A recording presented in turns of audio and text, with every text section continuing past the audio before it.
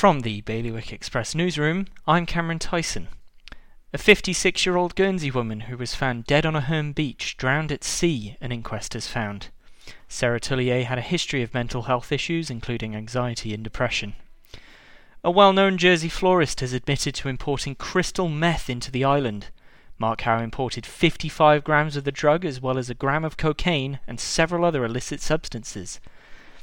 Voters in Guernsey will have 119 election candidates to choose from next month after 32 people were nominated on the final day. The list of last day additions includes just one serving deputy and an assortment of new faces. Jersey's education boss is leaving government at the end of the year, it has been confirmed. A spokesperson told the Express that Mark Rogers is leaving due to important family matters in the UK. For more on all of today's stories, visit bailiwickexpress.com. Your weather? Mainly sunny with highs of 21 degrees. Bailiwick Radio News, sponsored by HR Now. HR Now is Jersey's leading provider of outsourced HR services.